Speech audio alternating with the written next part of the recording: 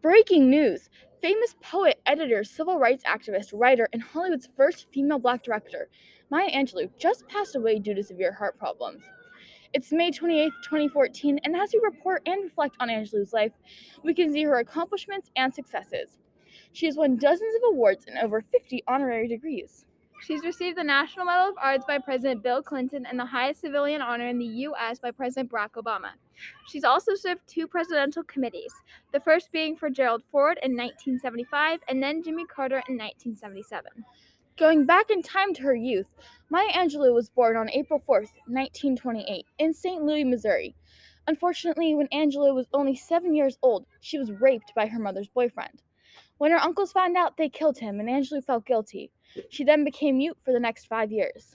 Angelou has written 18 best-selling books and is a 38-time best-selling author. Her most popular book is called I Know Why the Caged Bird Sings.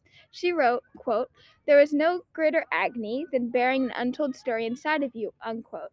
Angelou stood up for what she believed in and shared her story. Maya Angelou was also a famous civil rights activist. She wrote several books about racial injustice and met many other political figures, such as Nelson Mandela, the former president of South Africa. She worked with Malcolm X in forming the Organization of Afro-American Unity, and she marched with Gloria Steinem, who is an American feminist, journalist, and social political activist. From the entertainment industry to her famous poems, Maya Angelou has left a mark on our society and helped influence the progression of civil rights.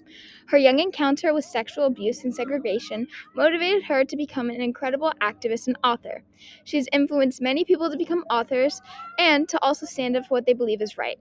We know her legacy will continue to live on forever, even after her passing. Thanks for joining us today on KQED to honor the life of Maya Angelou, a powerful and passionate woman who is an inspiration to all.